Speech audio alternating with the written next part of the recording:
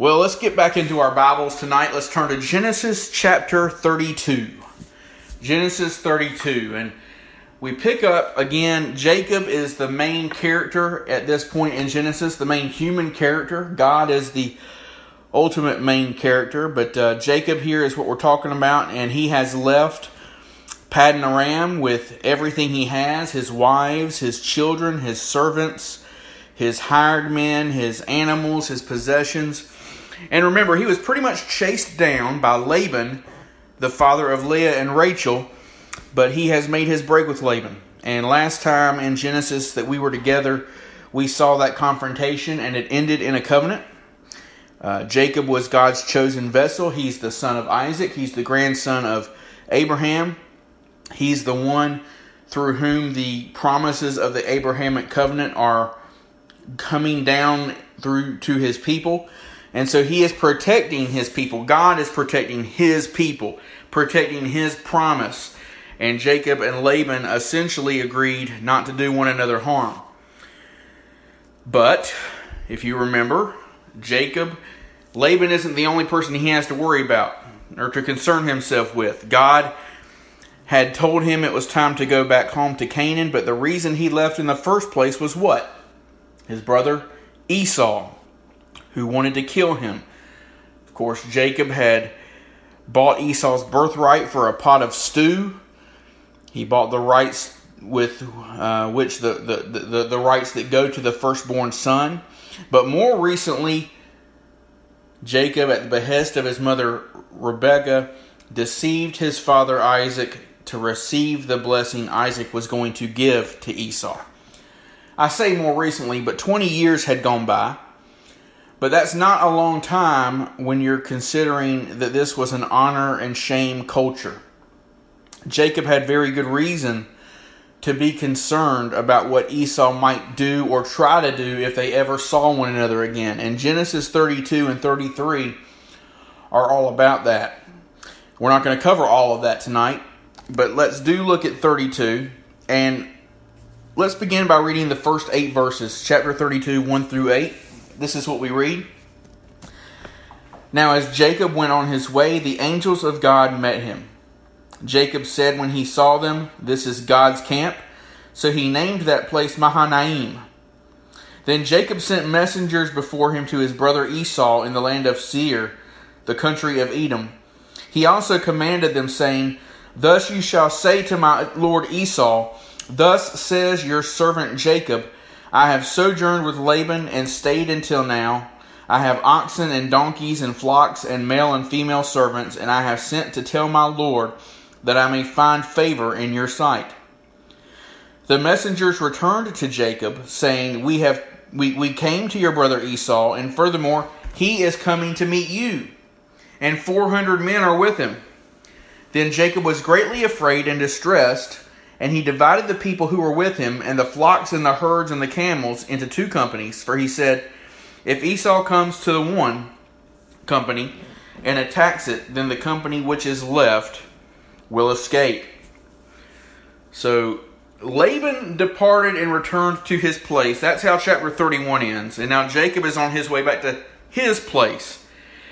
And as they separate and Jacob resumes his journey homeward, what do we see? The angels of God met him. Now recall, back in chapter 28, Jacob saw some angels then too. It was a dream in which the angels were ascending and descending on a ladder from the presence of God up high to where men dwell below. He saw that on his way from Canaan to Paddan Aram.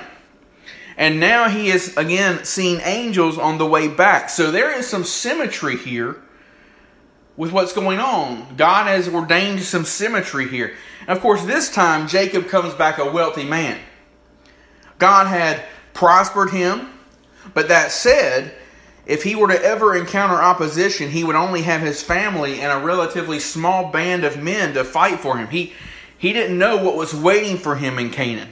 If he did encounter Esau, since Jacob had spent so much of the past 2 decades working for Laban and not for himself, he has to assume that Esau has a much bigger company of men by this point. He would be right to assume that. So Jacob would have to completely rely on God for his protection. When he saw the angels then, Jacob had to have been comforted. If there were any lingering doubts in Jacob's mind about going back to Canaan, this was a reminder to him he was doing what God had told him to do, and a reminder of how God had promised to be with him. Remember that dream, Genesis 28, verse 15. God had said he would keep him, that he would be with him and keep him wherever he went, including one day bringing him back home. And now, what do we see? It's coming to pass. Jacob no doubt also recalled that it was God who told him when it was time to go home. So this had to embolden him despite potential trouble coming. The angel's appearance to Jacob, and it appears he is the only one who saw them, their appearance was to strengthen his faith. This is God's camp, he declared, God's army. And the place was called Mahanaim, 2 camps, because there is now his own band of men, and also God's band of angels, who were undoubtedly more numerous and infinitely more powerful, of course. And having this boost of confidence, this strengthening of his faith, Jacob took it upon himself to send messengers to his brother in the land of Seir, the country of Edom. And that is in the southeast. It's to the southeast of what we think of as Israel, southeast of the Dead Sea and Judah. He learned somehow that that's where his brother was. And remember, Edom is the name given to that land because of Esau. Edom means red. And remember, that's what he was like. But pay attention to how Jacob instructs his messengers to go to him. They are to address Esau as Lord, at a lowercase L, mind you, but Lord, and refer to Jacob as your servant, my servant, his servant. Whereas Jacob willingly employed deception earlier in his life to make sure in pride that he gained blessing, now he is more mature, he's more humble, and no doubt wants to be humble before Esau after everything that's gone down. He wants to not have reason to fear. He doesn't want to give Esau a reason to be hostile. He wants to find favor in his brother's sight. So along with the messengers, what are we going to see? He sends sheep, donkeys, oxen, servants. He wants to make this right. Well, in verse 6, the messengers come back and with news. He is coming to meet you, and 400 men are with him. Now, before we get to Jacob's reaction, let's think about this from Esau's point of view, because time doesn't always heal all wounds, but it does have a tendency of numbing wounds a bit. It has a tendency of diminishing the heat to cool us off. And we're going to see that Esau was not, in fact, coming for blood. But why would he bring the 400 men? Because how could he know what Jacob might be thinking? He may have believed Jacob was coming with a large force to claim the land and all of the boundaries that God had promised him and that Isaac had blessed him with. And in the process of Jacob doing that, what was he going to do to Esau? Would he kill Esau? Would he subjugate Esau? How could Esau know this? And so Esau is basically just looking out for himself here, it would seem, bringing the 400 men along, coming to meet Jacob. Well, Jacob, on the other hand, verse 7, was greatly afraid and distressed. So like we who believe so often do, even though we know in our heads that God is sovereign and we can read the Bible and we can know that God is faithful, like we so often do when we're faced with some kind of trial, we temporarily forget those things. We temporarily set those things aside. And that seems to be what Jacob did here. He temporarily set aside the reassurances that he'd received from angels in the face of a possible threat from his estranged brother. In the heat of the moment, he forgot he was at Mahanaim, that there were 2 camps there. He forgot, at least briefly, that he was under God's protection. So he does the practical thing.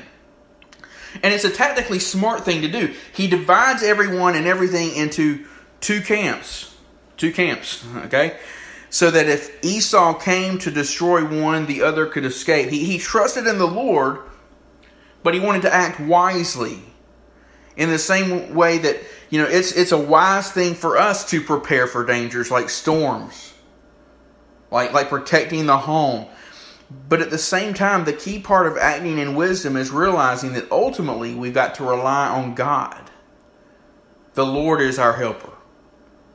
It's in Hebrews 13 verses 5 and 6. God says, I will never leave you nor forsake you. So we can confidently and boldly say, the Lord is my helper, and I will not fear what man shall do to me. And that's what we see in Jacob here. And that becomes obvious in what we read next. Look at verses 9 through 12. Then Jacob said, O God of my father Abraham and God of my father Isaac, O Lord, who said to me, return to your country and to your relatives, and I will prosper you. I am unworthy of all the loving kindness and of all the faithfulness which you have shown to your servant, for with my staff only I crossed this Jordan, and now I have become two companies. Deliver me, I pray, from the hand of my brother, from the hand of Esau, for I fear him, that he will come and attack me and the mothers with the children. For you said, I will surely prosper you and make your descendants as the sand of the sea, which is too great to be numbered. Now, this is the prayer of a man who, by all human reasoning, was in a desperate and hopeless situation. So to that end, this is a great, great prayer for us to study. It's a great prayer for us as Christians to emulate, because by all human reasoning, we are hopeless. We are desperate. So what is Jacob saying here? What is he doing? First, he reminds God of his own words. Now note that. He reminds God of his own words. And of course, God doesn't need to be reminded of what he has said. God does not need to be reminded of what he has promised. But God delights when his people recall his word. Psalm 148 verse 2, God has exalted his word in accordance with his holy name. Now there are some today, and here in the recent past, I've come across some teachers, and some of them are very famous.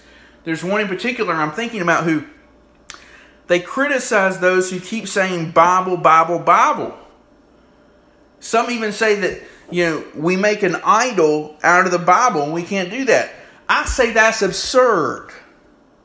We don't say Bible, Bible, Bible because we worship the Bible. We say Bible, Bible, Bible because of the word whose word it is. It's his word. It's God's word. The Bible is God's written revelation of himself to us. The Bible shows us and points us to Christ. It is our only means of salvation. It's the only means of salvation by which God saves us. It's revealed in the Bible, Christ. So Jacob reminds God of his own words. You told me, God of Abraham, God of Isaac, you told me to return to my country. Notice what else he does. He confesses his unworthiness. I am unworthy of all the loving kindness and of all the faithfulness. I am unworthy of all the loving kindness and of all the faithfulness which you have shown to your servant. Here is the man who used to be the deceiver saying to God, I'm not worthy of the fact you have not deceived me. What a statement that is. And then he speaks to how God had prospered him. He crossed the Jordan with just a staff, and now he has two companies, two camps. And so then comes the request, deliver me. I fear him. I fear Esau. Deliver me. You promised, deliver me. And we can pray this way too, beloved. And we should pray this way too. Our prayers should be filled with God's own words. Our prayers should be filled with us confessing our sins, confessing our own unworthiness. Our prayers should be filled with our request, especially for deliverance from trials, from temptations, and directly from sin. Because God has promised us He would, through Christ, through the power of the Holy Spirit, and God keeps His promises. Beloved, emulate this prayer. Well, then what happens? Well, let's look at verse 13, going down to 23. So he spent the night there, then he selected from what he had with him a present for his brother Esau, 200 female goats and 20 male goats, 200 ewes and 20 rams, 30 milking camels and their colts, 40 cows and 10 bulls, 20 female donkeys and 10 male donkeys. He delivered them into the hand of his servants, every drove by itself, and said to his servants, "Pass on before me," and put a space between droves. He commanded the one in the front, saying, "When my brother Esau meets you and asks you, saying, 'To whom do you belong, and where are you going, and to whom do these animals in front of you belong?' then you shall say, 'These belong to your servant Jacob. It is a present sent to my lord Esau, and behold, he also is behind us.'" Then he commanded also the second and the third and all who followed the droves, saying, "After this manner you shall speak to Esau when you find him, and you shall say, 'Behold, your servant Jacob also is behind us.' For he said, 'I will appease him with the present that goes before me. Then afterward I will see his face. Perhaps he will accept me.' So the present passed on before him, while he himself spent that night in the camp. Now he arose that same night, and took his 2 wives, and his 2 maids, and his 11 children, and crossed the ford of the Jabbok. He took them and sent them across the stream, and he sent across whatever he had." When someone who trusts in the Lord has sinned against another, what does that someone do? He does what Jacob does. He or she seeks to make things right.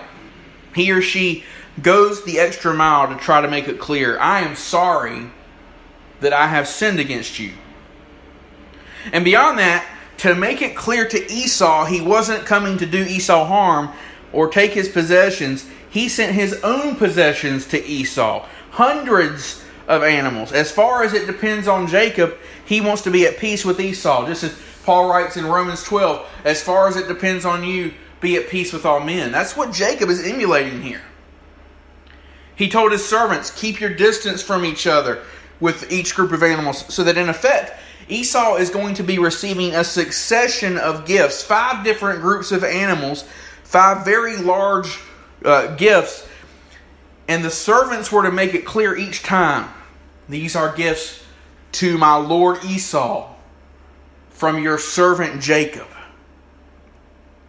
So Jacob began to move toward Esau, but not before sending the animals, the servants, the gifts before him. And that night he sent even his wives and the children before him. And look at the end of verse 23. "And he sent across whatever he had." So now it's just Jacob. Verse 24, "Then Jacob was left alone." And what would happen next?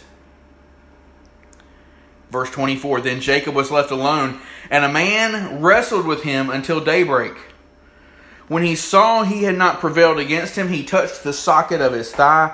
So the socket of Jacob's thigh was dislocated while he wrestled with him. Then he said, 'But let me go, for the dawn is breaking.' But he said, 'I will not let you go unless you bless me.' So he said to him, 'What is your name?' And he said, 'Jacob.' He said, 'Your name shall no longer be Jacob, but Israel, for you have striven with God and with men and have prevailed.' Then Jacob asked him and said, 'Please tell me your name.' But he said, 'Why is it you ask my name?' And he blessed him there. So Jacob named the place Peniel, for he said, 'I have seen God face to face, yet my life has been preserved.' Now the sun rose upon him just as he crossed over Penuel, and he was limping on his thigh. Therefore, to this day, the sons of Israel do not eat the sinew of the hip, which is on the socket of the thigh, because he touched the socket of Jacob's thigh in the sinew of the hip. Well, we read this, and it's not hard to understand how or why it's been one of the most speculated upon passages in all of the Bible. It is difficult to understand everything here. Was Jacob wrestling a man? Was he wrestling an angel? Or is this some sort of dream? Is it some sort of allegory in which we're supposed to search for a deeper meaning? Let me put one thing to rest here, and that is there is nothing at all in this passage that suggests the writer, who was probably Jacob, for at least this section, there's nothing to suggest the writer wants us to take this as anything less than literal, as anything less than a real event that happened. This really happened just as it's written. So then, who was this man? Because the suggestion it was an angel in the form of a man can't be dismissed out of hand. Angels have taken the form of men before. We've seen it in Genesis 18, when 3 approach Abraham in the form of men. And one is the Lord and the other 2 are angels.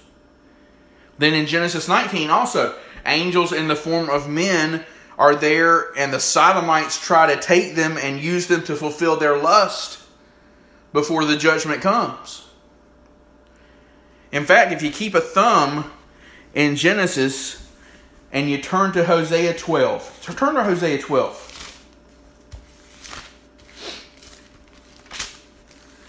It probably would have helped if I'd marked it ahead of time, but Hosea 12. Now, listen closely. Look starting in verse 3. In the womb he took his brother by the heel. Now, who did that? Jacob did, right? In the womb he took his brother by the heel, and in his maturity he contended with God. Yes, he wrestled with the angel and prevailed. He wept and sought his favor. He found him at Bethel, and there he spoke with us. It says right there, angel. So there's an angel, right? Well, not so fast. Because the word angel is literally messenger. And there are other places in Scripture, including here in Genesis, we've seen that an angel can sometimes be more than an angel. Sometimes this word has been used to describe an appearance of God. And I've pointed those out several times. An appearance, as I understand it, of the second person of the Trinity, of the pre-incarnate Christ, Jesus, before he took on flesh. And I think that's clear here. Keep looking at verse 4. He wept and sought his favor. He found him at Bethel, and there he spoke with us. Verse 5. Even the Lord, the God of hosts, the Lord is his name. Now, I should point out, the New American Standard that I'm reading from, the his in sought his favor is capitalized. The him in he found him at Bethel is capitalized. The he in and he spoke with us is capitalized. And why? Because this is talking about God. And of course, the decisions to capitalize are interpretive decisions made by the translators. But then there's this in verse 5. Even the Lord, Yahweh, capital L, little capital O-R-D, Yahweh, even the Lord, Yahweh, the God of hosts, the Lord, Yahweh, is his name. It's clear. It's clear Hosea, writing over a millennium later, understood this angel to be none other than God himself. And back to Genesis, really it's clear there as well. First Jacob says, I will not let you go until you bless me. Well, who blesses? Do angels bless? No. God is the one from whom blessing really comes. So Jacob was striving for blessing from God. Second, would an angel be the one to give the patriarch a new name? Would an angel be one to declare the one carrying the covenant promises given to Abraham a new name? I don't think so. But third, the angel tells Jacob he has striven with God. And finally, the nail in the coffin on this argument, verse 30, Jacob says, I have seen God face to face. This, beloved, was the pre-incarnate Christ. Let there be no doubt. So, what that tells us is this wasn't just any old encounter, but an important event in the history of redemption, an important event in God's plan to bring salvation. After all, Jacob was going to be the father of Israel, through whom God's Christ, His Messiah, would come. But in human terms, Jacob was about to encounter Esau for the first time in 20 years, and it was his biggest test, his biggest obstacle in life thus far, carrying out God's plan. If Esau were to prevail over Jacob, God's purposes would be thwarted. So what transpired here was not a wrestling match like you see on TV today. There were no lights, there were no dramatic entrances, there were no steel cages. It was a man, and it was God in the form of a man, struggling all night long until daybreak. Jacob's spiritual struggle was manifesting itself here in a real physical struggle. The reality of God's existence and God's presence were manifested to Jacob in a way no one had ever experienced before, and really no one would experience after this, at least until the birth of Christ. And even then, this was a completely unique revelation of God to Jacob. Jacob spent most of his life wrestling with people, but now he was wrestling with God. And the Lord saw that he had not prevailed against him. What does that mean? Because isn't God all-powerful? Does this mean that Jacob was somehow as strong as God? Of course it doesn't. Of course it doesn't mean that. Does it mean that God was somehow dependent upon Jacob to carry out His will? No, it doesn't mean that either. A.W. Tozer has something insightful to say about this when he writes, the Lord cannot fully bless a man until He has conquered him. Think about that. The Lord cannot fully bless a man until He has conquered him. That Jacob struggled with the Lord all night did not make Jacob great. He spent all night fighting God, not realizing that by submitting to God, would he really win? So God weakened Jacob. In the same way, Paul writes in 2 Corinthians 12 that God's strength is perfected in our weakness. God weakened Jacob to bring him into submission. He touched the socket of his thigh, where the hip is. He dislocated it. And then God told him, let me go, for the dawn is breaking. And Jacob is resigned to do so, but not before God blesses him. And as we saw in Hosea, this wrestling involved weeping. It involved begging of God to deliver, begging of God to meet his need. In his maturity, he contended, Hosea wrote. God has brought Jacob to the place He wants him. And now because Jacob would not let go without a blessing, God blesses him. And again, this doesn't show weakness in God. And it doesn't show that we can just be stubborn with God and demand He give us what we want. What it shows is that God rewards persistence when that persistence is met with dependence. Jesus tells a parable like this in Luke 18. Persistence met with dependence, God will reward. Persistence in sin, God never honors. But persistence met by dependence, God always inevitably honors. God always inevitably blesses the one who does that. And that's what God did here. What is your name, He said. Jacob was the reply. And then, your name shall no longer be Jacob, but Israel, for you have striven with God and with men and prevailed.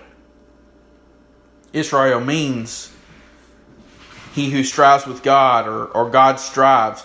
And this is important for so many reasons, beloved, not the least of which is the fact the nation coming from Jacob's loins would be known by that name, Israel. But think about what Jacob meant. Deceiver, supplanter. Jacob was a name reflecting falsehood, reflecting envy. And God's people would not be known as supplanters, but prevailers. So God, Jacob became Israel. God asked Jacob's name. Jacob felt he must do the same. Please tell me your name, he says. Why is it that you ask my name, was the angel's reply. Jacob must have sensed who he was with. But as is so common with those who meet God, you just want more of him. And the angel's response, why is it that you ask my name, was as if to say, Jacob, Israel, you know who I am. You know. And so God blessed him there.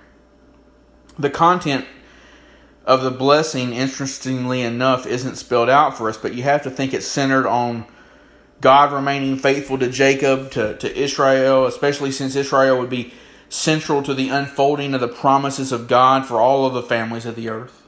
Jesus, the descendant of Abraham, Isaac, and Jacob, would come, and all who trusted him would be eternally blessed. So as God left, Jacob named the place of the meeting Peniel, the face of God. That's what it means. In the next verse, you see Penuel.